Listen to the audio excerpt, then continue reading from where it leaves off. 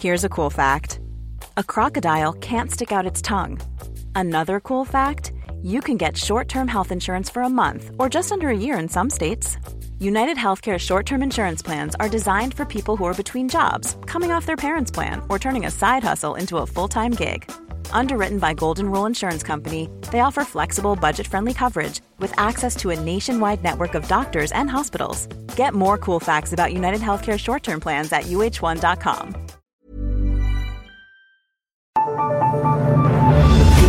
The Michael Reade Show podcast. Tune in weekdays from 9 on LMFM. To contact us, email now, michael@lmfm.ie.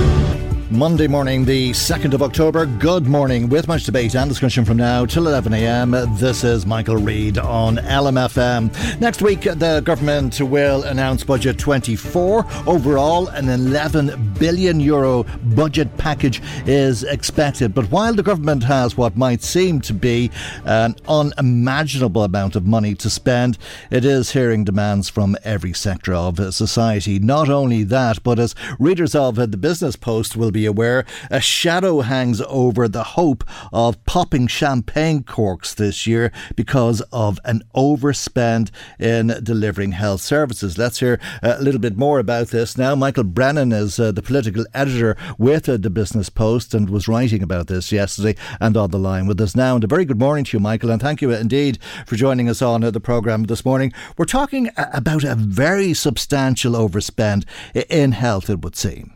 That's right, Michael. Good morning to you. Yeah, it's in the region of at least $1.5 billion, Michael, possibly more by the time we get to the end of the year. You must remember that health budget was $24 billion for this year, so it's the highest ever. But there's huge pressure on our hospital departments, a lot of additional patients, especially older people, obviously, attending. Medical inflation for things like surgical supplies and so on is up between 20 and 30%. So all of those factors are driving this big deficit in the health budget.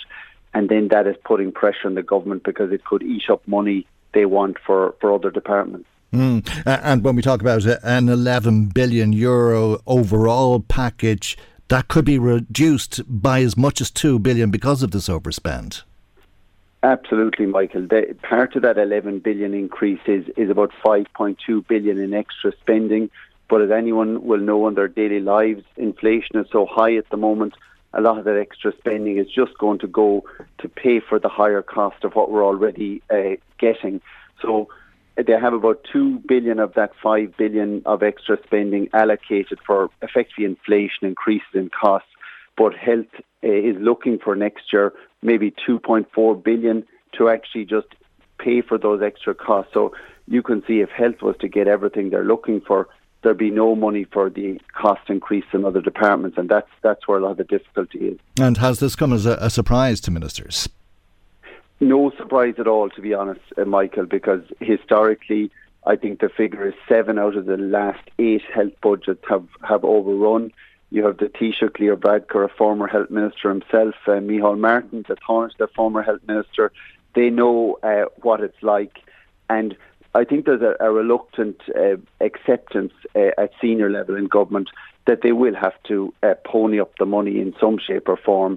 Maybe not all of it, but they do know they cannot tell hospitals to turn people away or not to use the medical supplies they have. There are problems, managerial problems at HSE. They're not blameless, but there is an acceptance that a lot of this is a genuine cost pressure. And this is just a standstill, really, which includes the type of scenarios that we experienced last year with hundreds, 1,000 on one particular day or thereabouts who were waiting on hospital trolleys to be admitted to hospitals. Yeah, the grim scenario of this budget, Michael, is even with record health spending, the likelihood is we've been told at senior level in government there won't really be much money available, if any, for new initiatives. So they will certainly try and keep treating people on waiting lists, but the notion of lots more money to improve services, to hire more doctors and nurses and so on, and get more people through the system, that doesn't look like what's going to happen. Taoiseach Leo Varadkar told me in Waterford on Saturday morning, he was at a Fine Gael conference there, that really this is a year of consolidation next year for the HSE to kind of hold the budget it has, and obviously probably a bit more for the cost increases. Okay, tell us a little bit more about what you've been reporting on to expect next week, because it is still a substantial package. And as I said at the outset this morning, there's a lot of demands on government. People will be hopeful that there'll be cuts in the cost of childcare. Yeah, I think they can be reasonably confident of getting something, Michael. The government are backing away from the promise to repeat last year's 25% cut in childcare fees, which was very popular with parents. This year they're under pressure from smaller providers of childcare, especially, who say they've been squeezed because the fees were frozen, so that any cuts to parents' fees didn't get eroded straight away with an increase. But they're looking for more what they call core funding. And also there are places around the country where there are no creches, no preschools available for people who need them. So the government is under pressure to give them more funding to set up new services. So it's going to be, I think, a combination of a cut to the fees, probably not the 25%, and then that extra funding for those other aims. And then there will be increases in welfare. Will people be satisfied, I suppose, is the next question. No, I think it's safe to say you can write the opposition speeches here, Michael, that groups like Age Action have been looking for an inflation-linked payment increase to welfare of about 10%. That would work at about maybe €25 a week on a lot of welfare rates, including the pension. People in government would say they don't think they can afford that. And you're looking at kind of perhaps €10 to €12 increases is the kind of figures being bandied around at the moment. That will be topped up, I think, with more of these one-off payments, like an additional pension payment or an additional week's welfare payment, stuff like that, so that the government can say we've given you something, but it's not going into the rates long term. And will there be energy credits for everybody then? Yeah, there's definitely going to be energy credits, Michael. It's only how much and how many. They're backing away from the 3 credits of €200 off everyone's bills that came out last year, and that did make a big difference to people's bills. So again, there's lower figures being talked of. Could it be €100 credit? This time, would it be? Certainly, the word is at least one. But they're not going as far to say that it'll be anywhere like last year. And they'll hold off increasing excise duty again, that next round that is due. I think that was first signalled a couple of weeks ago by Micheál Martin at Tánaiste and that was quite unusual for Micheál Martin. He's not someone who generally dabbles in too much talk about what will be in the budget, but he flagged up that they were going to look again at whether this final phase out of the excise duty cuts would go ahead at the end of October. And I think in government they're very conscious. People can see the price of petrol and diesel going up a lot recently at the pumps, and they know it's the most visible sign of inflation. So I think that will be delayed. I think it's in the reason is it of 6 to 8 cents on a litre of petrol or diesel. And I think that will be extended a bit further, so that you must remember there's a carbon tax increase coming as well in the budget. So they won't want to be seen to do too many things at one time. Okay, well then they'll be looking at other taxes as well, of course, Michael, and income tax and universal social charge. There's to be changes made in both respects, I think. Yes, this is to kind of satisfy the demands of Fianna Fáil and Fine Gael. Fine Gael have made a big play, as you'll have covered on your show many times, of getting a cut in that rate at which people move on to the higher 40% rate of income tax. It's about 40,000 at the moment for a single person. They want to raise it, so you can pay more tax at the basic 20% rate. Fianna Fáil, though, have said we need to change the universal social charge as well, because that hits more people. If you're on a certain salary and not earning enough to go on to the higher rate, that's no good to you.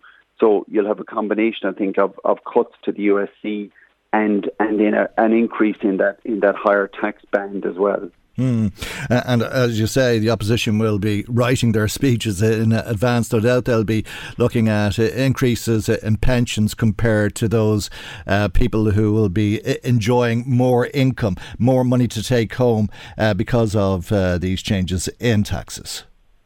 Yeah, that's absolutely right. Now, it's been a rule of thumb for government, and I was told in recent days that it still exists, that the welfare package must balance out the tax package. So at the moment, there's about 1.1 billion of tax cuts penciled in, and I'm told the welfare package will be about the same as well. So there will be an equivalence there, but that's not to say that certainly people working may get a bigger tax cut than again people on welfare and pensions. Okay, well, there's a lot of concern obviously about health, as you've been explaining to us. There's this ongoing concern about housing. Will there be announcements next week in relation to trying to solve what is this 15-year-old crisis at this stage? At the moment, it's relatively quiet, but there's a couple of things we do know are likely, Michael. There's still discussion of an increase in the rent tax credit for renters because they are under huge pressure paying such high rents. So it certainly could well increase from the €500 rate that was brought in the last budget. There's still talk of a tax relief of some form for landlords, but again, that's going to be, if it comes in, limited to landlords who agree to stay in the market. And Taoiseach Leo Varadkar said to me over the weekend, if landlords were to exit the market, there could be some sort of tax clawback then, that anything they'd saved would come back from them. So there'll be a balance there between something for renters, something for landlords, to try and keep the smaller landlords especially in the market. Okay, and what does all of this mean in terms of Stephen Donnelly's position as Minister for Health? If the budget has been $2 billion over, if the spend has been $2 billion over what has been budgeted, does it call into question his position, or how will these negotiations with Paschal Donoghue go? And does it matter that they're in two separate individual parties in Fianna Fáil and Fine Gael? I think the danger point for Stephen Donnelly was coming up to this time last year when the cabinet reshuffle was approaching, and there was a lot of speculation that his time might be up, but he survived that. And realistically, barring a major news scandal, I don't see the government kind of trying to move and change health minister so close to a general election. It doesn't look good from the fact there's such a big overrun, but at the same time, there is some defence for him to say they've spent a couple of $100 million on things like, reducing hospital charges for people, extending free GP care for children aged 6 and 7, a free contraception scheme for women up to the age of 30.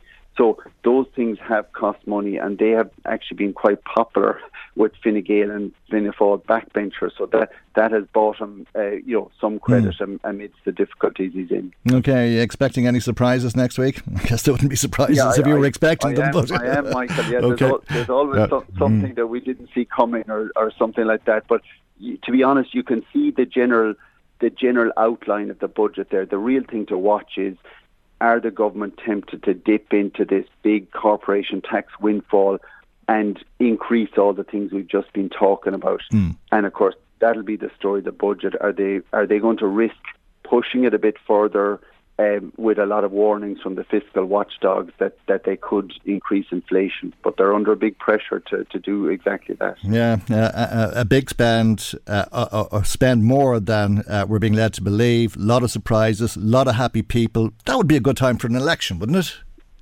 It certainly would be the kind of mood music the government would like. But I have to say, in the opinion polls we've done, the Business Post, over many years, they usually disappoint governments after budgets. Even when there's been a big budget package, it doesn't tend to, result in a magical transformation of fortune. So, I think it could stabilise the government, but they have that 15-year-old housing crisis you mentioned, and those things are not going to go away, even with a big budget package. OK. Michael, we'll leave it there for the moment. Thank you, as always, for joining us today. Michael Brennan is political editor with The Business Post. If you'd like to make comment on the programme today, as always, we'd love to hear from you. Our telephone number is 041 983 2000. Text or WhatsApp 086 1800 658. Email michael@lmfm.ie. Michael Reade on LMFM. Now to Drogheda, where Gardaí are calling on the public for help. If you can find any way of helping, that is, in terms of an 18-year-old who has been missing for about a week at this stage. Josh Markey is an 18-year-old young man from the Ballsgrove area who was reported missing to us last Monday by his mother. Now, we're aware that on the Sunday afternoon and Sunday evening he was in a number of locations around the town of Drogheda, and he went to stay in a relative's house he went back to a relative's house in Rantmullen on Sunday night, but he left that house just before 12 midnight on Sunday night, and that's the last sighting we have, certainly, or anybody has, of Josh. So we're just appealing today to Josh himself. If he listened to this, or he has any contact via social media, that we would really appreciate if, he contacted somebody. His mother, his family, his friends and Gardaí are very worried about his welfare. So if he would contact us, just let us know maybe if he's okay. But members of the public as well, that if they have any information whatsoever, that they would contact us at Drogheda Garda Station. When he was last seen, he was wearing a grey Under Armour tracksuit and black Nike runners. Josh is 6 foot in height, tall, slim build, with brown hair. So again, Michael, we're just asking anybody that may have any information in relation to Josh that they would contact Drogheda Garda Station 041 987 4200 or the Garda Confidential line. That's Superintendent Andy Water speaking to Michael Carroll. And for us, let's speak to local Sinn Féin TD Imelda Munster, who's on the line. A very good morning to you, Imelda Munster. Thanks for joining us on the programme today. I believe concern really is mounting at this stage. In fact, I'm told there's a lot of rumours circulating about what might have happened to Josh Markey. Yes, it's an extremely distressing time, Mike, for his mum and his relatives. I mean, you can't even put yourself in their shoes. They have to be worried sick out of their minds. I had spoken to the guards, and they're treating it as a missing persons high-risk case because of his age, and they're conducting the searches and checking all CCTV. They have all his movements, as you heard in the report from Sunday. But there's a number of lines of investigation that they're following, and they're looking at everything, including CCTV. Okay, and there is some speculation that he may have been abducted. Well, nobody knows that, and you're conscious, the family listening in, if there's any substance to that whatsoever. But it's certainly worrying, the fact that he hasn't made contact in a week. But the Gardaí are conducting their searches and checking everything and appealing for anyone that may have any information. And just on another footnote, I was at the launch of See Something, Say Something campaign on Friday, just gone. Now, it's not particularly for an issue of this serious nature, but it's a text line that has been set up where... And this is if somebody has any information. It's your number is scrambled, firstly, to say that. So the guards will have no idea who sent the message. It's only the message that can be seen. And you would text Drogheda with the message or the details to 50555. It's free and confidential, but your number is scrambled. So nobody knows who sent in that information. So that's an avenue for people to use if they're not, if they don't want to ring the guards direct or even use the confidential phone line. It's just another option if somebody has any information whatsoever. Okay. But the fact that nobody has heard from him is extremely worrying. And the guards are concerned, yeah. Drogheda 50 555, is that right? Yes, you text Drogheda, yeah. then you put in the information, and you text it to 50555. And as the superintendent said, the Garda Station's number is 041987 4200 and the confidential line 1800 666 111. As you say, Imelda, the family must be beside themselves with worry at this stage, and hopefully somebody will come forward with some information, or as the superintendent had suggested, maybe Josh could let people know that he's safe and well, if that is the case. Yes, you're into the 8th day now, so, it has to be extremely distressing, as I said. So if anybody, or if Josh, can make contact to do so, and anybody with any information whatsoever can help, please do. Okay, a mystery as things stand as we speak this morning, and hopefully somebody can shed some light on the issue. While you're with us, you're here to talk about another issue, an ongoing issue locally, and to do with the closure of the Obelisk Bridge and the knock-on impact to traffic in the area. An issue that you raised with the Taoiseach last week. Yes, I raised it with the Taoiseach.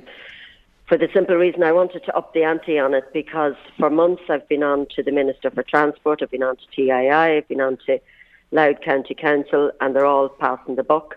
The Minister pretty much said it was nothing to do with him. It was Transport Infrastructure Ireland's responsibility under Part 5, the Roads Act.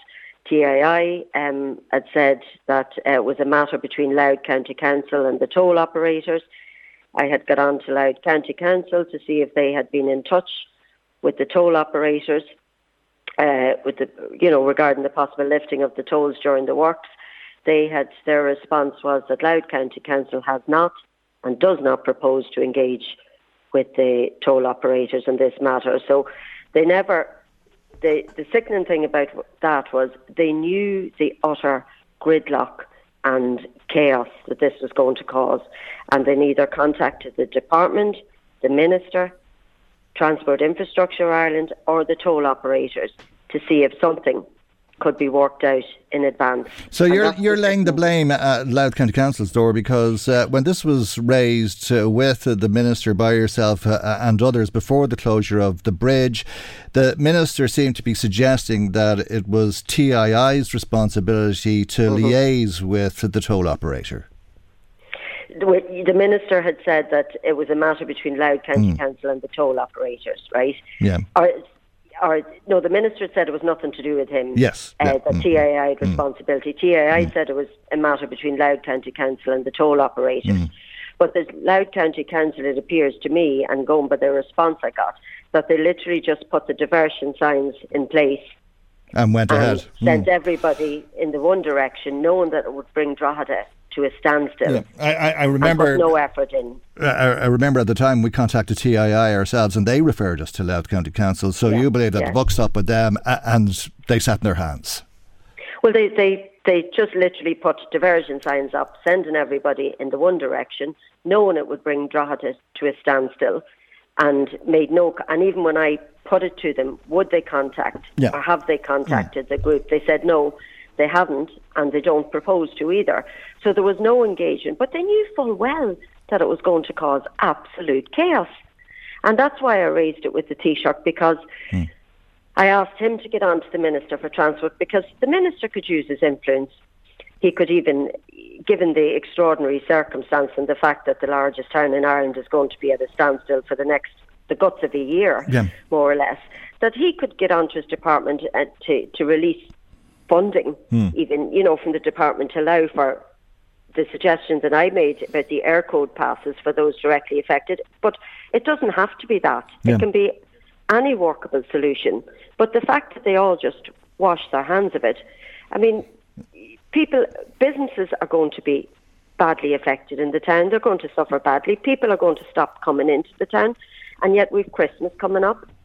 And it sickens you that Drogheda again is treated as the poor cousin in Louth, and that's why I raised it with the Taoiseach. Well, something may very well do something. Something may happen. I think we can hear what the Taoiseach had to say to you a little bit later on the programme. But he did seem surprised. He wasn't aware, which I'm sure wasn't a great surprise to you, but he did seem to be surprised that this was allowed to happen, and he did say that he would speak to Eamon Ryan about it. I'm not sure that will have any impact, but there was a similar commitment given towards the end of last week then as well from the Taoiseach. Micheál Martin said he would speak to Eamon Ryan about it, so I suppose attention will be on the Minister for Transport now. Well, that's it, yeah, and so it ought to be, but the only way I knew I had to raise it with the Taoiseach, because the Minister was just washing his hands of it, and the only way you can apply pressure then is to bring it to the Taoiseach's attention, because the Minister is not, getting involved whatsoever, and that's wrong. So hopefully something, we'll just have to keep the pressure on, because, as I said, the winter now, you're going to people, it's going to be raining, people are going to be using their cars, people living in the vicinity of the obelisk have no choice but to come into town or use the toll, which it's out of most people's financial reach, right, because they're going to have to use it several times a day to bring children to school and collect them from school. And what's the option if you don't use the toll? What sort of an addition, how much extra time does that add to your journey? Well, it could add the guts of an hour. I mean, another thing there was sequencing of the lights, and I don't know how many times I've raised this issue. It's a major contributor to congestion, and I've raised it numerous times, and they appear to adjust them for a few weeks, and then it's back to normal. They're just Saturday and Sunday, right? The traffic on the North Road and Mel was just gridlock. From the North Road, it was backed out to Rose Hall all day, and Mel the same, and that wasn't at rush hour. It's not rush hour traffic on a Saturday and Sunday. It's to do with the sequencing that's causing the gridlock, even at weekends, never mind during the day. And somebody in Louth County Council needs to take responsibility for this and to try and rectify it. Okay. Because definitely the traffic light sequencing in this town is an absolute disaster, and no matter how many times you raise it, they adjust them for a couple of weeks, traffic flows much easier. Who does? Is it not done in Dublin? Well, as far as I know, the engineers in Louth County Council work on the traffic light sequence in any correspondence I've had before. So they need to get their act together, and they need to get it done and get it sorted. Because when you see it on a Saturday and Sunday, you know then the sequencing is causing the problem. All right. We'll leave it there for the moment. Thank you, as always, for joining us. That's Sinn Féin TD for Louth and Eastmeath, Melden Munster. Let's bring you some of the comments that have been coming to us this morning. Paddy Duffy in touch on text saying the utopia that the majority of our people are living through at the moment is thanks to Fine Gael.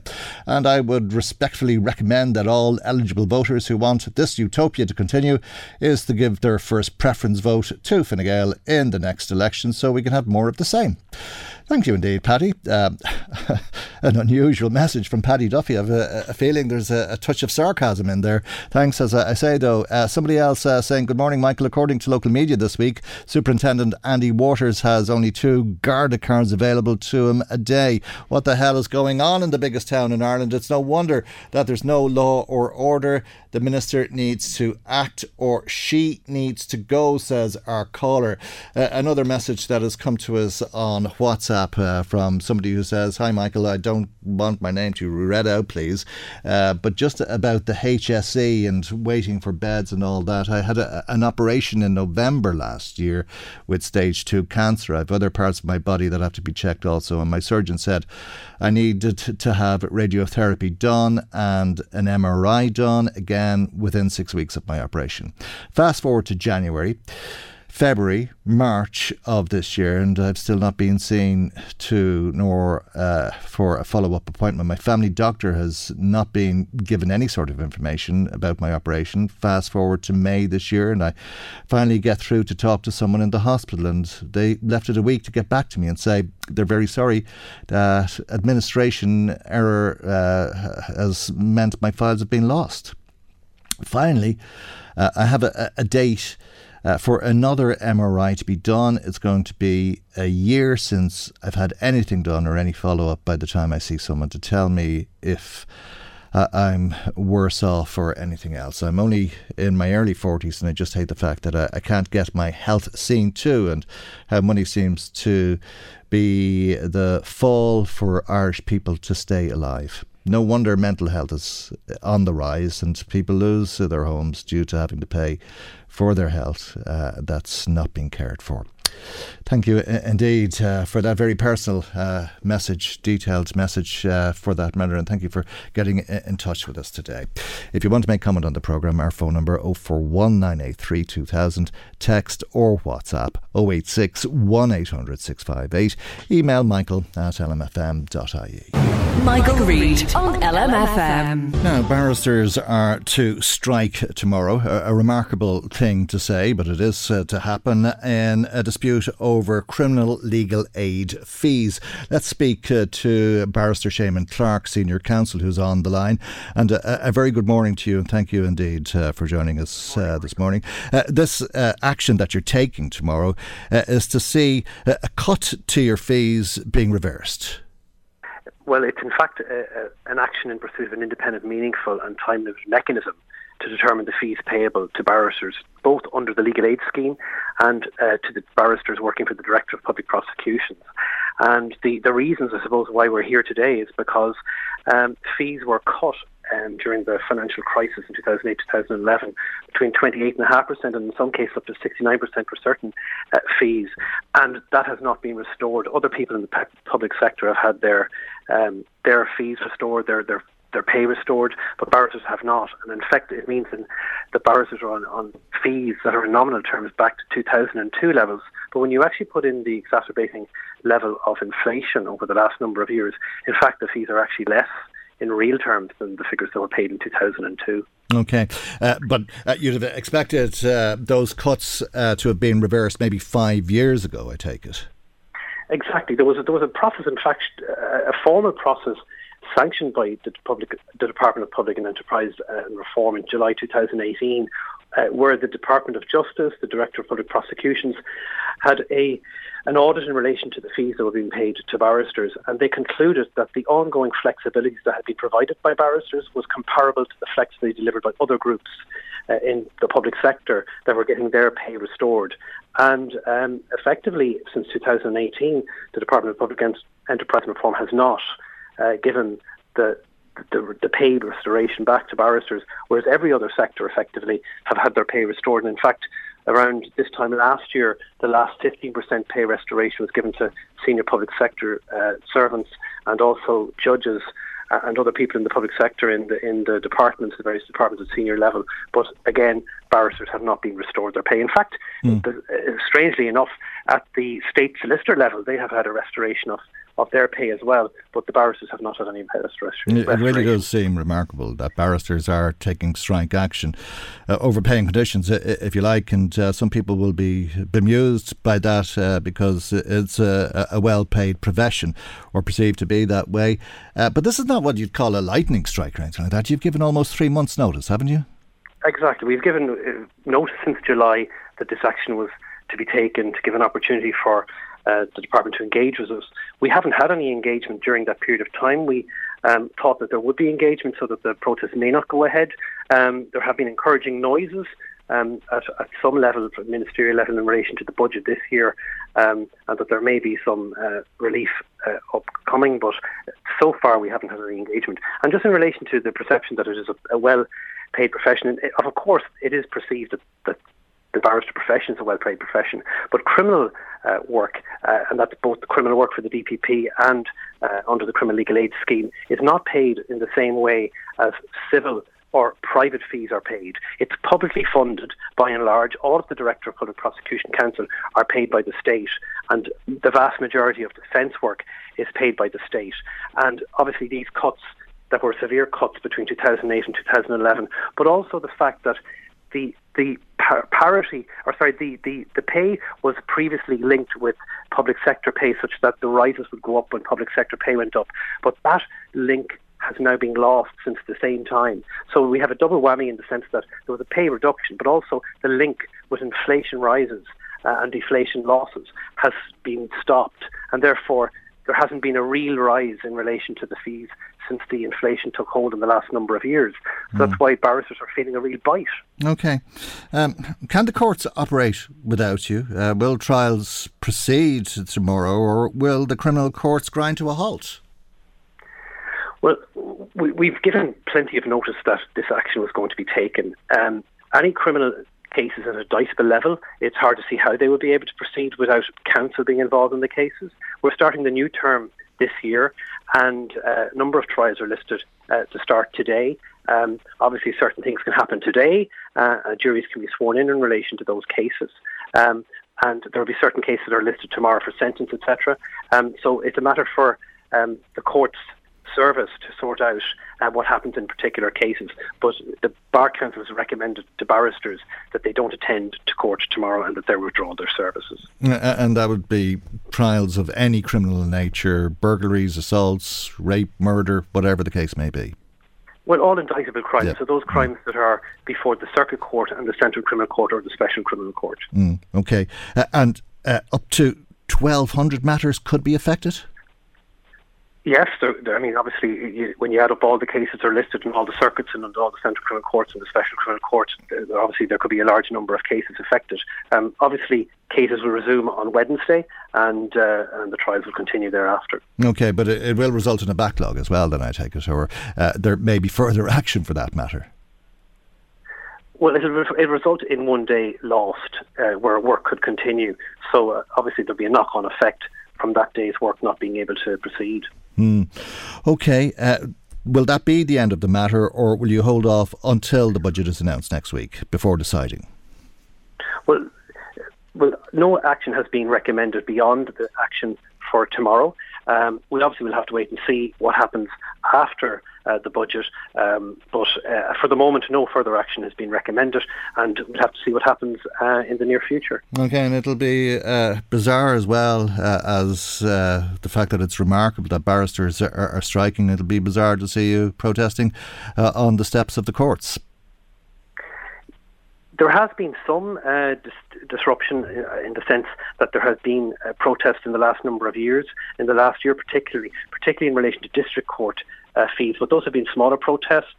This particular action is in relation to indictable crime and in relation to the restoration of the professional fee reduction that occurred between 2008 and 2011. So I think the protest tomorrow will be of a larger scale than has been seen up to this point. OK, and I think the courthouse in Dundalk will be included in your protest as well, Seamus. That's correct. The courthouse in Dundalk is one of the courts where business is to be conducted in the next weeks of the new term starting there. So it is one of the courts where there will be protests outside of the courtroom tomorrow. OK, thank you very much indeed for joining us this morning. That's Barrister Seamus Clarke, Senior Counsel. Now, before we go to the headlines, just some more of the comments coming to us. A text from somebody about the closure of the Obelisk Bridge and indeed the impact that it's having on the traffic in Drogheda and coming in and out of Drogheda. Keep the slip tolls free. That's the solution, our caller thinks, but it's also the problem, and that's why it's mental, they say. Somebody else in touch about the text from that person who was in touch with us waiting for an MRI and a follow-up after an operation with stage 2 cancer, saying that was awful about that person waiting on an MRI. Is it money? Can you get a private MRI? How much is it? And can we help this person, as says the caller?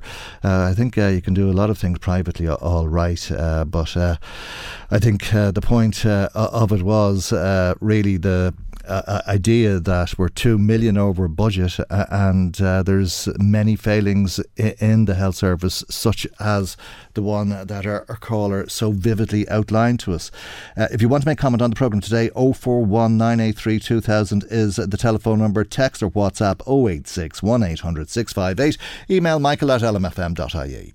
Michael Reade on LMFM. Now, next week's budget, according to Social Justice Ireland, should be the first in a series of budgets that would change how children, 1 in 7 children in fact, live in this country. That's 1 in 7 children who are living in poverty in this country. Suzanne Rogers, Research and Policy Analyst with Social Justice Ireland, is on the line. And a very good morning to you, Suzanne, and thank you indeed for joining us today.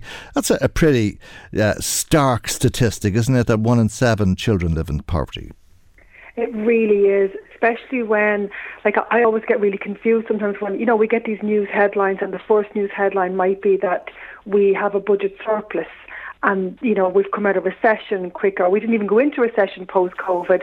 We're at full employment. So you're getting all these really positive headlines. And then the next headline is that children with special needs who require a bus place can't get one. We've got these really long waiting lists for children with mental health issues. So I just find it's extraordinary sometimes that even with how well the country is doing, we still have these extraordinary figures. I mean, that's an enormous amount of children having to go without in Ireland in 2023. It's quite shocking. And at the same time, there's a lot of very wealthy people in this country as well. Oh yes, absolutely. Oh, no doubt about it. And I think that, you know, we're sort of living cheek by jowl as well, which is quite extraordinary. Like where I live, the suburb of Dublin that I live in, we have, like, there's a road there actually called Millionaires Row for a reason. And then you'll have, you know, really low income, really deprived estates sitting right beside it. So we're aware of these things. You know, we see it, we know it's there. And as you said, I suppose, if you're able to kind of isolate yourself from that, maybe that's why we're not making the inroads that we really need to be. But I mean, this is so important. I mean, children, you know, even somebody had said to me recently that, you know, they're not responsible for their own poverty. Now, I would maybe argue that nobody's responsible for their own poverty, but with children especially, you know, these are children that are living in low-income households, and that's really where the targets need to be, you know, put in place is for those households. That's the solution. If a child is in poverty, their family is in poverty, and it's undoubtedly a low-income household. And you've highlighted 6 areas that you're asking the government to look at in terms of bringing up incomes in these households where children end up living a life of poverty. That's it. So we've actually we have a new Child Poverty and Wellbeing Programme office in the Department of the Taoiseach, and they have delivered their policy programme. So we've kind of echoed that to see, well, what are they looking at? What can we look at? And their first one is income support and joblessness. So they've really acknowledged that that's exactly it. Poverty, it's not always about money, and it's about more than money, but it's always about money. So we would be looking for, in Budget 2024, a minimum increase of €25 in core social welfare rates. And whilst that sounds quite a lot compared to what we've seen in the past, our actual spending power has been eroded so much that this is really necessary, even just to allow households to stand still. We need an extra €50 in the monthly child benefit payment. And again, you'll have this discussion about, because it's a universal payment, is it right that everybody gets the extra 50? But what we see with the universal payments is that they're harder to pull back on. So that's really important. And also, again, when you have these welfare conversations, it's always about disincentive to work as well. So a universal payment would be in place for everybody, and that would mean then that there wouldn't be any cliff edges for people maybe wanting to get extra hours or go back out there once their kids are of a certain age. Okay, it sounds like your asks are very ambitious in relation to the well-informed reports that we're reading. Maybe €10 or €11, €12 maybe, in terms of core social welfare increases, if you believe what's in those reports. Next week will be very interesting to see, all right. But I mean, when you look at what your euro is worth compared to what it was 2 or 3 years ago, that's actually going to leave people worse off in 2024 than they were in 2021 and 2022. So I do think that'll actually be a backward step. And I'm so conscious the government has anti-poverty commitments that they have made as part of the Roadmap for Social Inclusion, as part of the Sustainable Development Goals. So either by 2025, the government has committed to bringing consistent poverty down to a 2% level, and by 2030 to eradicate poverty in Ireland in all its forms. And I don't see how they're going to be able to do that if they're not going to look specifically at the welfare system and people who are reliant. Like if your income is a pension or some sort of a welfare payment, this is the only opportunity you have every year for that wage to go up. So I just think, at 11 or 12, 13 euro, it's actually going to be taking money out of people's pockets if they do that. It's going to be leaving people way worse off. So you're worried. But that's one of 6 areas, and you say that lives could be changed over a number of budgets. So maybe talk through some of the other areas which could be offset by that disappointment if it turns out to be the way. I think that's a really valid point. So you can make people's money go further by providing services free at the point of use.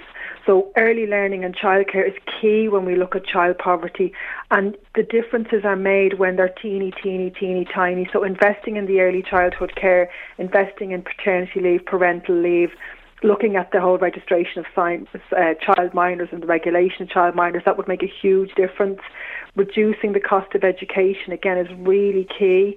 I was at an event last week and there was somebody there from the Vincent de Paul, and they had said once the free primary school books was put into place last September, the volume of calls that they got for back to school expenses, she did give a percentage, I can't remember, but it dropped dramatically. So there was a real difference there in households being able to afford to go back to school. So we'd be looking at things like pupil-teacher ratios, and again, the difference is really made when they're tiny. Housing. Again, we had record figures last week, record numbers of children living in emergency nearly 4,000 accommodation. children. It's unbelievable. It's unbelievable. Yeah. And I mean, the damage that does across all levels of their well-being, babies who aren't weaned properly, babies who can't crawl because there's nowhere to move. Temple Street Hospital here in Dublin had a report a couple of years back, and because of where they are, they're surrounded by hostels and B&Bs and hubs, and the amount of children that were coming in with scalds and burns and falls and cuts purely because it was a family living in one room, and they were very disturbed at the amount of children that they were having to discharge back out into homeless accommodation. So this is a real failing, like a roof over your head. Is it a failing though? Because the government will tell you nobody can do any better than the job that they're doing, that this takes time and you have to allow them time, and if the other political parties were in power it would be all the worse because of their policies. I mean, when they say it takes time, this didn't happen overnight. This is as a direct result of decisions that were made decades ago. I mean, we moved from, what we did was we put a market value on public and common goods like access to health, access to housing, access to education, and we put a value on them and we turned them into businesses. Now, I think we can see that experiment probably isn't delivering the rewards for you and me as they hoped it would. Somebody's making a profit somewhere, there's absolutely no doubt about that. But I mean, we've had, family homelessness has been a discussion now for probably 10 years. And we are a country where there's still plenty of room. We're not even, we had these census figures saying we're back up to 5 million. But I mean, we had 8 million before pre-famine, and we had nothing back then. So there's room to build, there's room to relocate. You can see we've got all these people now coming out of cities and back into rural locations because they can work from home. We can get really creative with digital hubs. We can get really creative with repopulating areas that people had moved out of. Like, it's all joined up. It's all there. These HSE properties that are lying vacant, for that matter, but it all costs money, of course. And as we heard this morning, there's a 2 billion overrun in the health service, which is going to have an impact on this 5.2 billion on one-off spending. Would you be hoping that the government will throw caution to the wind and dip into the reserves and all of that money that it has from the windfall corporation taxes? I mean, the likes of investing in infrastructure, it is an investment. It's not a cost, it is an investment. We can see how much money homelessness costs the system at the moment. We can see how much money poverty costs the system. So I don't necessarily agree that this is it's going to be money well spent if you invest in social housing and have somewhere for people to go and live, affordable, securable, sustainable. Then you're not having to pay private providers for B&Bs and hostels and hubs. So, and again, I appreciate we had this huge influx in people coming here over the last 12 months. But I mean, surely that makes sense in the long term. And so, like, those sort of investments, I just think would be key And again, the money's there. So this is the thing where if we can't spend when we don't money and we can't spend when we do have money, I'm not too sure how we're ever going to be able to provide these things. And so I was going to say, with the health system as well, it's a bit like in your own household. If you're constantly overspending on something, then possibly you're actually under budgeting. Like they talk about a health overspend every year, which would allow me to think, well, maybe you need to forecast possibly slightly more accurately. Right. There'll be an equivalent spend on welfare increases and tax cuts. Do you believe that's the right approach? No, and again, I was at an event last week and somebody there from the unions had even said that their members would be in favour of money being spent on services rather than tax cuts. So this isn't just a civil society ask. This is coming from sort of labour unions as well, to say that this is really, they don't think that this is where the money would be best spent. So, if you've got a small tax cut that maybe puts €5-10 a week back in somebody's pocket, as opposed to providing EP care, making sure that there are GPs there, making sure, as I said, that there's a school bus for your kid to be able to come back and forth to school. So I think investing in the services, I think in the long term would make much more sense.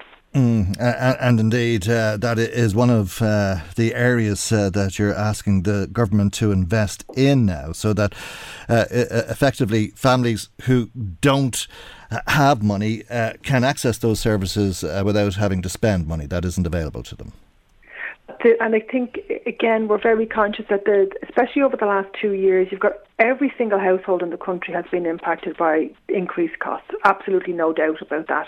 And you've got a cohort where they're not able to access social service supports because, there's money coming in, there's an income coming in, but it's getting very tight, it's getting very, very squeezed. So to be able to give back to those households as well that maybe aren't eligible for direct social welfare supports, that they would be able to access these services free at the point of use, that would be so key. And it's things, it's for their kids. I mean, we've got an ask here to invest again in sports recreation facilities, particularly in disadvantaged areas, looking at arts and culture as well for kids. Like all of those things, again, everything adds up, it all joins up together. So I think that would be really key for government to look right across. And again, if we have the money and we don't spend it, and yet, we'll be told in a couple of years' time we don't have the money and we can't spend it, like this is an investment, really is an investment in our futures. OK, Suzanne, thank you indeed for joining us today. Suzanne Rogers, Research and Policy Analyst with Social Justice Ireland.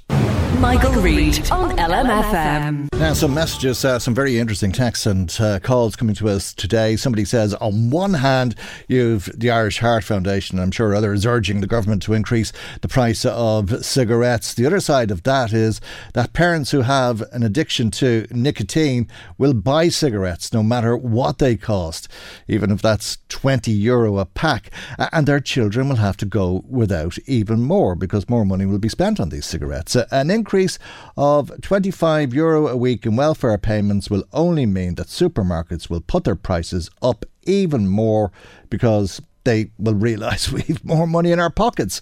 Well, thank you indeed. Very interesting, kind of cynical, but some valid points nonetheless. Somebody else then, John, in touch with us, saying it's impossible to get any procedure done in the health sector, but as soon as the word private is mentioned, you're told you'll be getting it done next week and an appointment will be sent out to you in the post. The health service is a joke, says John Conlon in Ballymakenny. Text message to us from somebody who says, Michael, kids in care, foster care are in particular, will be worse off in the budget at this time because the government doesn't take care of them. No new foster families coming forward because they just can't afford to do it. That's Tom texting us about that. Mary's been on the phone to us this morning. Thanks for your call, Mary. She says she wanted to ring in to agree with Imelda Munster speaking earlier on about opening the tolls to local residents who would have used the Obelisk Bridge otherwise. She says that makes the most sense when the bridge closure is ongoing. Something has to be done to tackle the traffic congestion that we're currently seeing. It just can't go on like this. People might be able to put up with it if it was to last for a month or so, but when it's expected to last for the guts of a year. Alternative arrangements need to be made. Thanks, Mary, for that. Sam in touch with us about the ongoing dispute in terms of Garda rosters, saying he doesn't understand why the Minister for Justice cannot get involved in this dispute between the Gardaí and the Commissioner Harris. She's saying it's not her place to get involved, but she's the Minister for Justice. So if anyone should be getting stuck into sort this out, it should be Helen McEntee, says Sam. Thank you, as I say, for your call to the programme. If you want to call us, our telephone number is 041 983 2000. Text or WhatsApp 0861 800 658. Email Michael at lmfm.ie. Now to Dundalk, and a very important issue to some residents who are living in Carlin Hall. Minister, this isn't even the first time I've talked about Carlin Hall this week with yourself. Look, we've had the feasibility study by the SAI into a shallow geothermal heat source solution to the communal district heating system there. I got a reply during the summer to a PQ which stated that the report was drafted, that there were recommendations for short, medium and long-term action. So if I could just get an update in relation to where that is, we know that we really need to provide these people with a solution. And that's Rory Murraku, local Sinn Féin TD, raising this issue in the Dáil last week with Minister Oisin Smith. The report is going to be published in early October. It's important to note that the scheme in question is privately owned and managed, and decisions to implement any of the recommendations would be a matter for the relevant parties to consider. OK, but the good news, if you like, is that the report and the recommendations that it makes will be published, it seems, in the coming days. Community heat system like this provides the hot water for an entire development, typically an apartment block or an apartment complex. And it means that there's one component to be switched out so that all of those apartments can be decarbonised. So the reality is that this is a huge opportunity. It's much easier to switch out that one large heating system than to go into 100 boilers where every apartment has its own heating system. So I feel it should be targeted. I'm looking forward to seeing, I haven't seen the draft yet of this SEAI report. I think it's providing a choice of options for how, for different types of heating that could be put in there, of renewable energy. But I think that it is such that I think it will provide good value for money for a switch. I think it will be liable for government support in the same way that individual systems are liable for support. And I will work with the SAI to develop a scheme to support the replacement of these communal heating systems running on fossil fuel with new systems that run on renewable energy. And that was Minister Oisin Smith responding to Sinn Féin's Rory Murraku. Look, that's all very positive, and Minister, I'll obviously be holding you to your word in relation to that. I think it's absolutely vital that when this is published that we look at the best means, and I also accept there will have to be a huge amount of consultation, obviously, between the landlords, the residents, all the specific stakeholders that are involved in Carlin Hall and any other applicable communal heating systems. All right, well, the report and the recommendations yet to be published, but it seems as though there is some hope for residents in Carlin Hall. Now, let's speak about drugs and what we're going to do about drugs in this country, because that's what the Citizens' Assembly on Drugs has been doing over the course of this year. And over the weekend just gone, the Assembly met for its last meeting. Every public health doctor will tell you prevention is better than cure. And I agree with that, and this is also true for drug use. And that is the country's Chief Medical Officer, Brenda Smith. How do we engage people who use drugs with this health-led approach? It starts early with our home environment, our friends, our colleges, our communities and our organisations. But we also know now that the profile of our drug users have changed since the 80s. Over a third now are cocaine users, and we have a third opioid users. In 2022, cocaine use increased by almost 26% from 2021. That's in 1 year. So we need to adapt how we engage with drug users to ensure they engage with our health-led approach.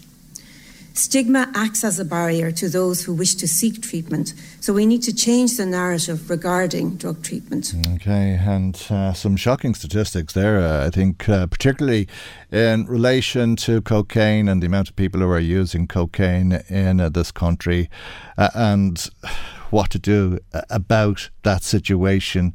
If it's an ongoing breach of the law, do you legalise, decriminalise? And what would happen if you were to do something like that, if you were to legalise drugs? The key influencer is their environmental factors, their perception of normality. What is normal? So legalisation will increase use and the normalisation of drug use. So what is the peer-reviewed evidence telling us from other jurisdictions that have legalised drug use? Well, from Ontario and Canada, data from 2001 to 2019 tells us it increases the prevalence of cannabis use and the profile of the use to daily use. It increases also the prevalence of cannabis-related problems, including ED admissions and hospitalisations. A 2021 research article that focused on adolescent cannabis use concludes that high and low frequency cannabis usage are associated with significant increased risk of schizophrenia. I have to ask you to finish, Reade, please. Sorry, no. So finally, there's no silver bullet. We need a multi-layered public health approach with primary, secondary and tertiary prevention. And also in public health, we base our decisions on evidence. Okay. Some swings and roundabouts in the evidence being presented there by the Chief Medical Officer, Reade Smith, to the Citizens' Assembly on Drugs. She was running out of time and being encouraged to finish up by the chair of that assembly, Paul Reade. Also speaking over the weekend at that assembly meeting was the homeless campaigner, Father Peter McVerry. Part one recommendation.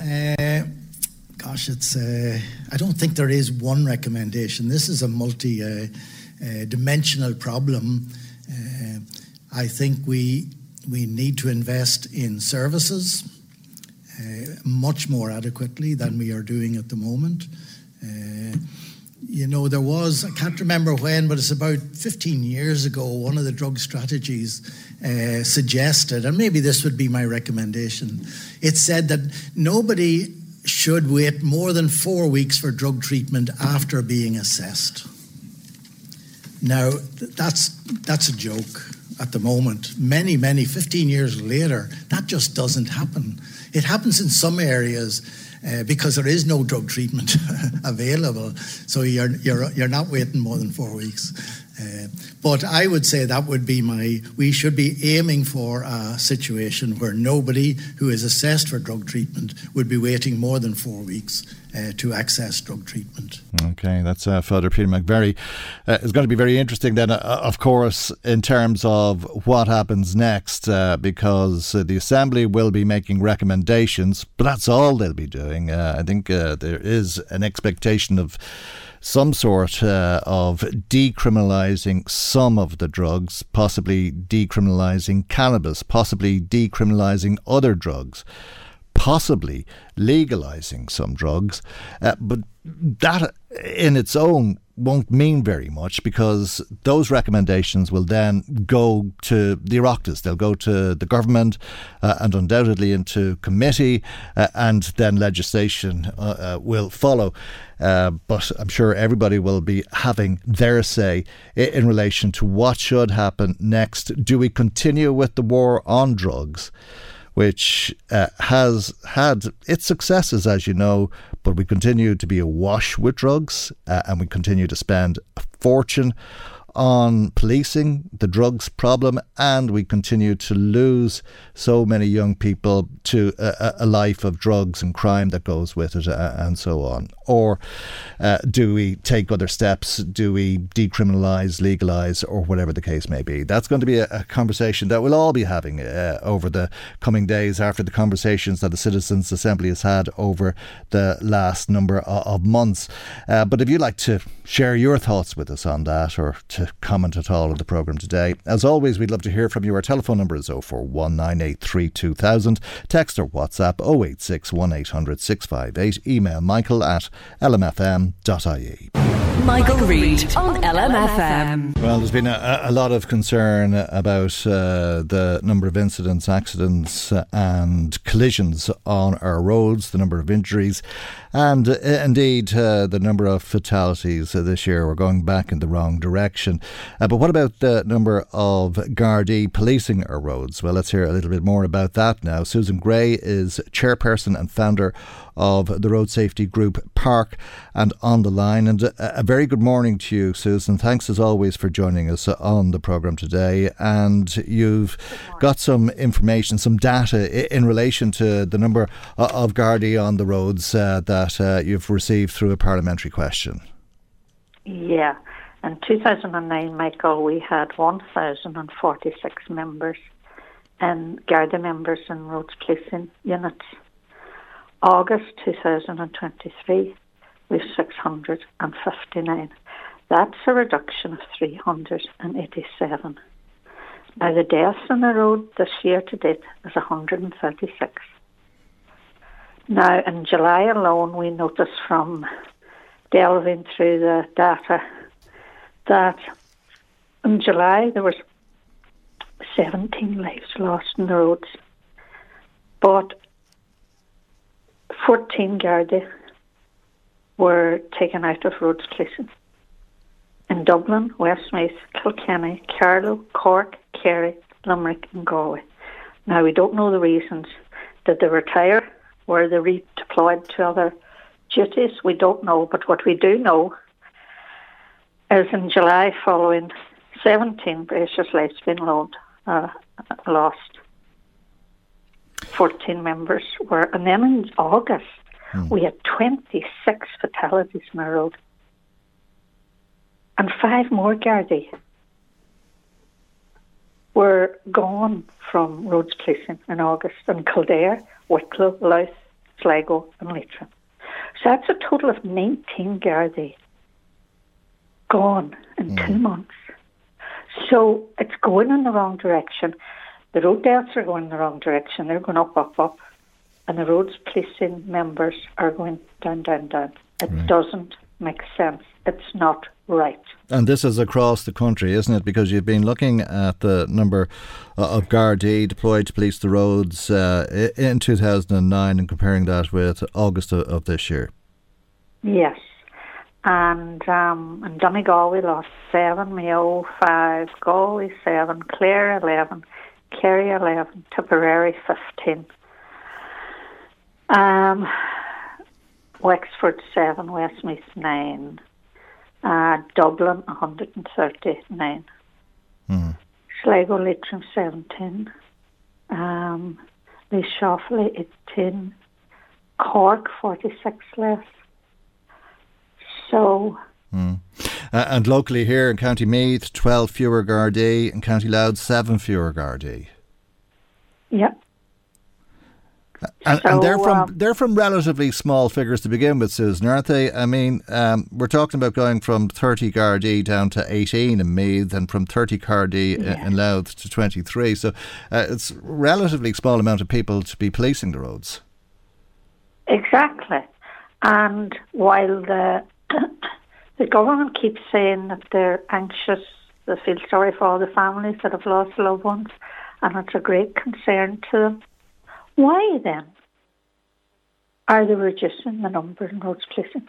I know they've given more funding to GoSafe for more hours working to catch speeding drivers. But these GoSafe funds will never be able to replace the great work of Gardaí on the ground. Nothing will deter people more than the thought of being caught by a Gardaí at a checkpoint and being penalised. What about education? I was talking to the Road Safety Authority a number of weeks back about their campaigns, which are not at all visible to me anymore. And I was wondering if they'd dumbed down their operations or what was going on. And they were saying, no, they're targeting people in different ways, that they're using TikTok or Instagram or some of these social media things to get messages out to young people specifically. Have you any thoughts on that? Well, Michael, everybody knows, without being told, that they shouldn't drink and drive. All the learners know that they must be accompanied by a qualified driver. All the drivers know, all of us know, that when we're disqualified, we should not continue to drive. Everybody knows that when you're disqualified, you should, by law, surrender your licence to the RSA, to a PO box. None of that seems to take an effect, these ads or reminders. People don't need reminders. They need the fear of getting caught. The disqualified drivers especially. Learner drivers, the RSA have an ad now, a reminder on their website to all learners that if they accumulate 7 penalty points, they will be disqualified for 6 months. But a PQ re-raise showed that the vast majority that are disqualified in court are not surrendering their licence or their permit to the RSA. And we've asked him, and he's been prosecuted for this offence because it is an offence, with a penalty of up to €1,000 for the first offence and 2,000 plus for second and subsequent offences. As far as we can tell, nobody's been taken back to court. Okay, and did you see the article in the Irish Times today? Michael Bolton is reporting up to 30,000 people are on their third or subsequent provisional licence, and they've never sat a driving test. At the start of this year, the article says about 420 drivers a month fail to show up for their test. Yes, and our letter to our Taoiseach Leo Varadkar at the beginning of August, we outlined all this to him. We give him facts and figures of the first 6 months of this year, how many didn't turn up for their test. We explained to him that, as far as we're concerned, they can roll off their permit forever without sitting the test. All they have to do is send €85 to the RSA and apply for the test and get a date. But they don't have to turn up. Now, David Labagne's article shows it's an epidemic, people not showing up, and we explained to the Taoiseach as well in our letter that not only is that a problem that they're rolling over, but it must be creating a huge problem and contributing to the backlog in driving tests. We hear every day people are waiting 5-6 months to get a date to sit the test, a learner driver. While the PQE race showed that 400 to 500 a month in the first 6 months of this year did not show up for their test. Now, the examiner's sitting there and he cannot allocate that test time slot to anybody else. He doesn't know they're not going to turn up. So it's adding to the backlog while there's learners out there very anxious to get a test, practice, turn up, pass, and then they have a full licence. So while the RSA put a provision in their 2013 road safety strategy saying that they were going to end this practice, they were going to make it mandatory for a learner to actually turn up for the test. That doesn't fail it before they would renew a learner permit. That never happened. Their completion date was 2014. It never happened. Then they said they were going to do it in 2018. It never happened. Then they said they sent proposals to Shane Ross, the last Minister for Transport, with proposals of how to stop this. Where did that go? It seems to have disappeared into thin air because there's no word. And now their new strategy, they have a proposal to eliminate or cut down on learner drivers driving unaccompanied. It's all words, Michael, and over the years, nothing has changed. And now it's affecting the backlogs in the driving test centres. Now, Taoiseach Leo Varadkar did reply to us and say that he was going to bring our issues to his colleague, Minister for Justice Helen McEntee, and to Jack Chambers, and he would ask for an update on the issues we raised. We look forward to them updates because the RSA said, quoted in David Labagne's article today, that they believe that the no-shows are adding to the backlog in driving tests. That's rich coming from a state agency that we believe created this problem in the first time in the first place. If they had stopped issuing learner permits to those that didn't bother turning up, then it would have encouraged the learners to practice, to turn up, and a lot of them would have passed the test, and they would be fully qualified drivers now, and the Gardaí wouldn't be out every day catching unaccompanied learner drivers, probably driving on the third, fourth, fifth, sixth learner. Yeah. It is a farce, Michael. Okay. And RSA knows this for years, since 2013, and the problem still remains. Okay, Susan, we have to leave it there, but thanks as always for your time. Thanks for joining us today. Okay, thank you indeed. Susan Gray, chairperson and founder of the road safety group Park. Michael Reade on LMFM. Well, there's been another increase in house prices nationally of 4.1%. This is according to the latest report from myhome.ie, which is for quarter 3 of this year. Joanne Gary is managing director of My Home and on the line. And a very good morning to Joanne. Thanks indeed for taking the time to be with us this morning. Let's talk about the situation locally, because there's been little change in County Meath, but certainly over the course of a year, houses have got more expenses in County Louth, 20,000 more than would have been the case a year ago, and risen by 5,000 during the last quarter, apparently. That's right. Morning, Michael. What we're seeing here is, as you say, the median asking price for a property in County Meath now is 295,000, and there's been little change in prices in the county over the last year or so, risen by just over €5,000 compared to this time last year. You might be wondering, well, why is that? And actually, I think the reason is more down to the lack of supply. There are just under 450,000 properties available for sale in County Meath and My Home at the moment. That's down 7% in the year. Right. And what we know about what's happening in relation to mortgages is you have a greater pool of people who are mortgage ready, demand is still very strong, and you have very constrained supply. So actually what I think you'll start to see in County Meath over the months ahead is potentially those prices starting to increase again. In Louth, a slightly different story, and you could say that is symptomatic of some other counties as well. Pretty strong asking price increases in County Louth in the last quarter, up €5,000 in the last quarter alone. Prices are up by 20,000 compared to this time last year, with the median asking price in County Louth now at €245,000. Again, quite constrained stock and supply in County Louth, 277 properties available for sale, and that's down 6% in the year.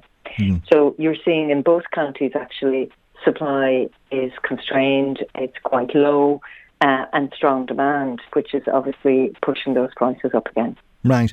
And this increase of over 4% nationally, then, is that being driven by counties outside of Dublin and the counties bordering Dublin?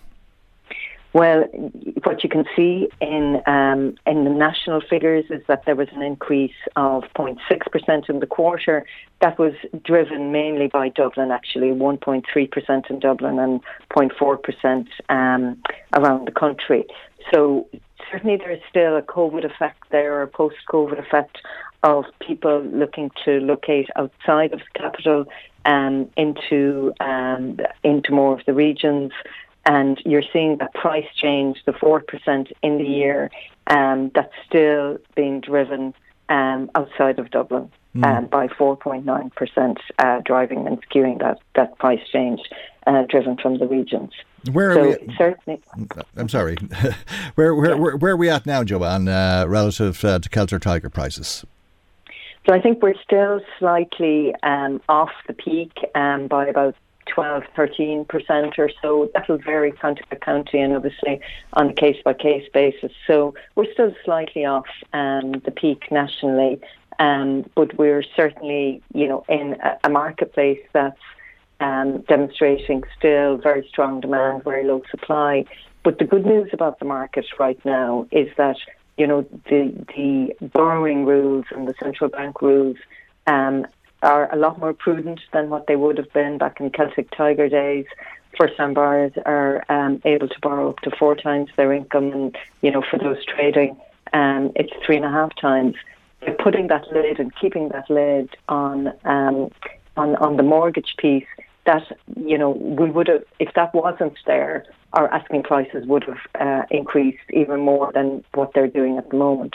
So I think we're in a very different space than we would have been in Celtic Tiger days in terms of the mortgage lending rules, and that's good news, I think, generally for the overall market. And with such demand, I take it you're turning over properties pretty quickly.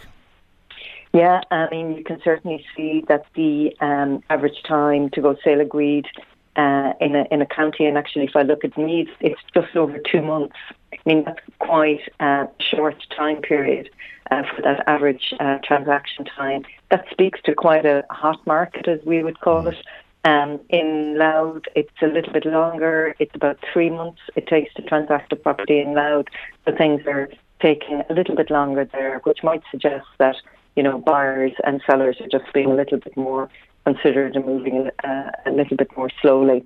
But it could be down to the finance piece. You don't see any potential of prices dropping, and do you think that they will continue to increase?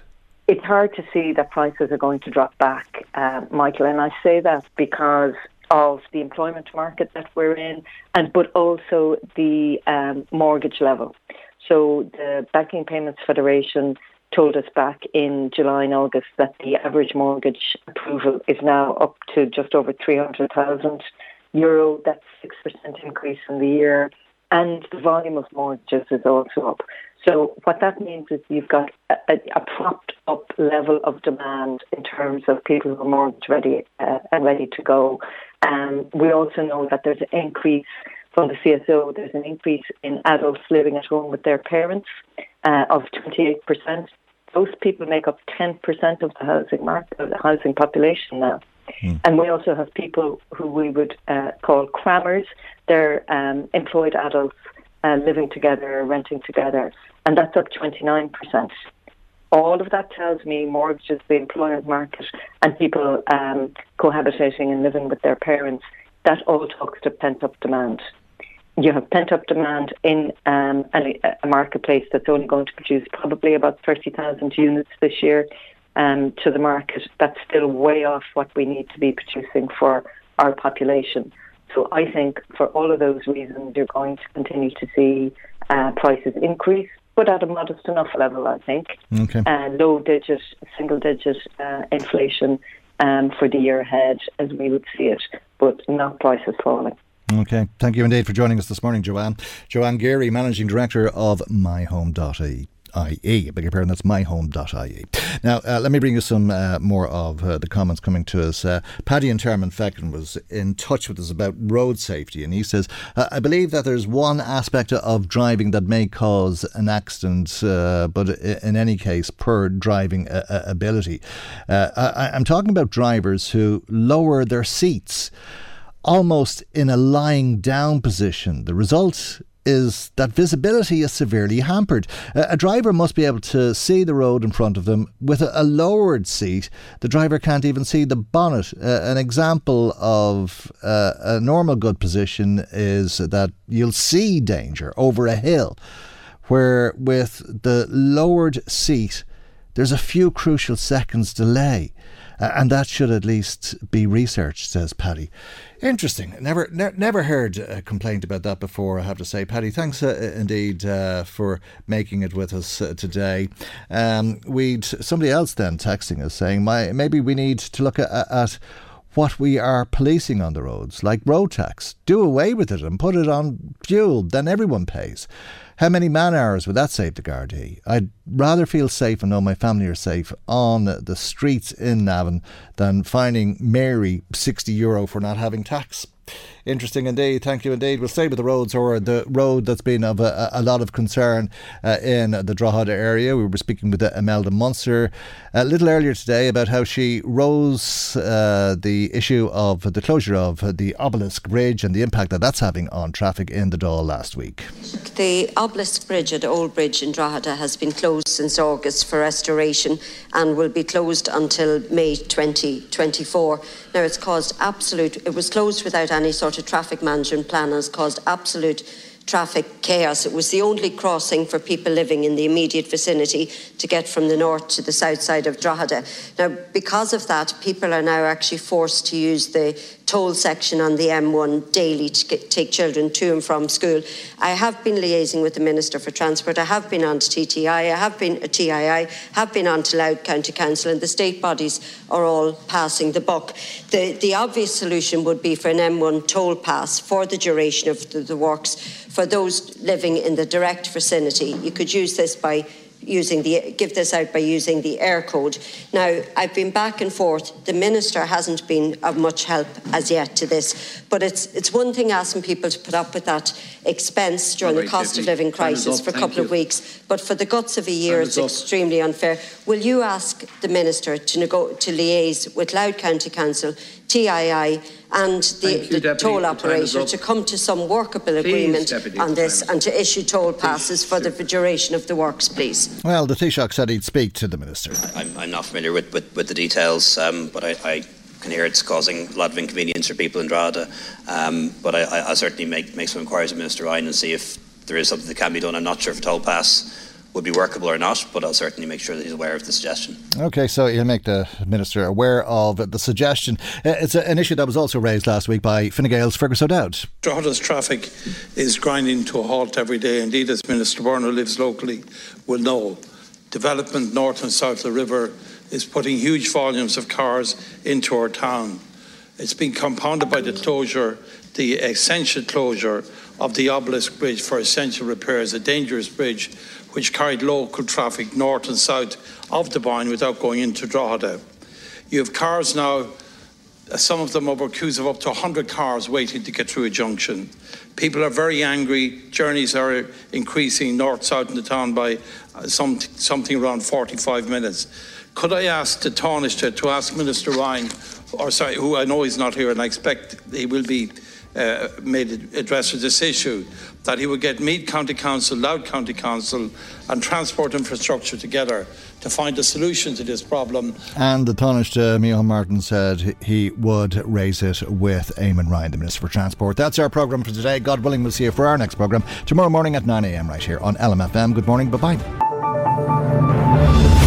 The Michael Reade Show podcast. Tune in weekdays from 9 on LMFM. To contact us, email now, michael@lmfm.ie.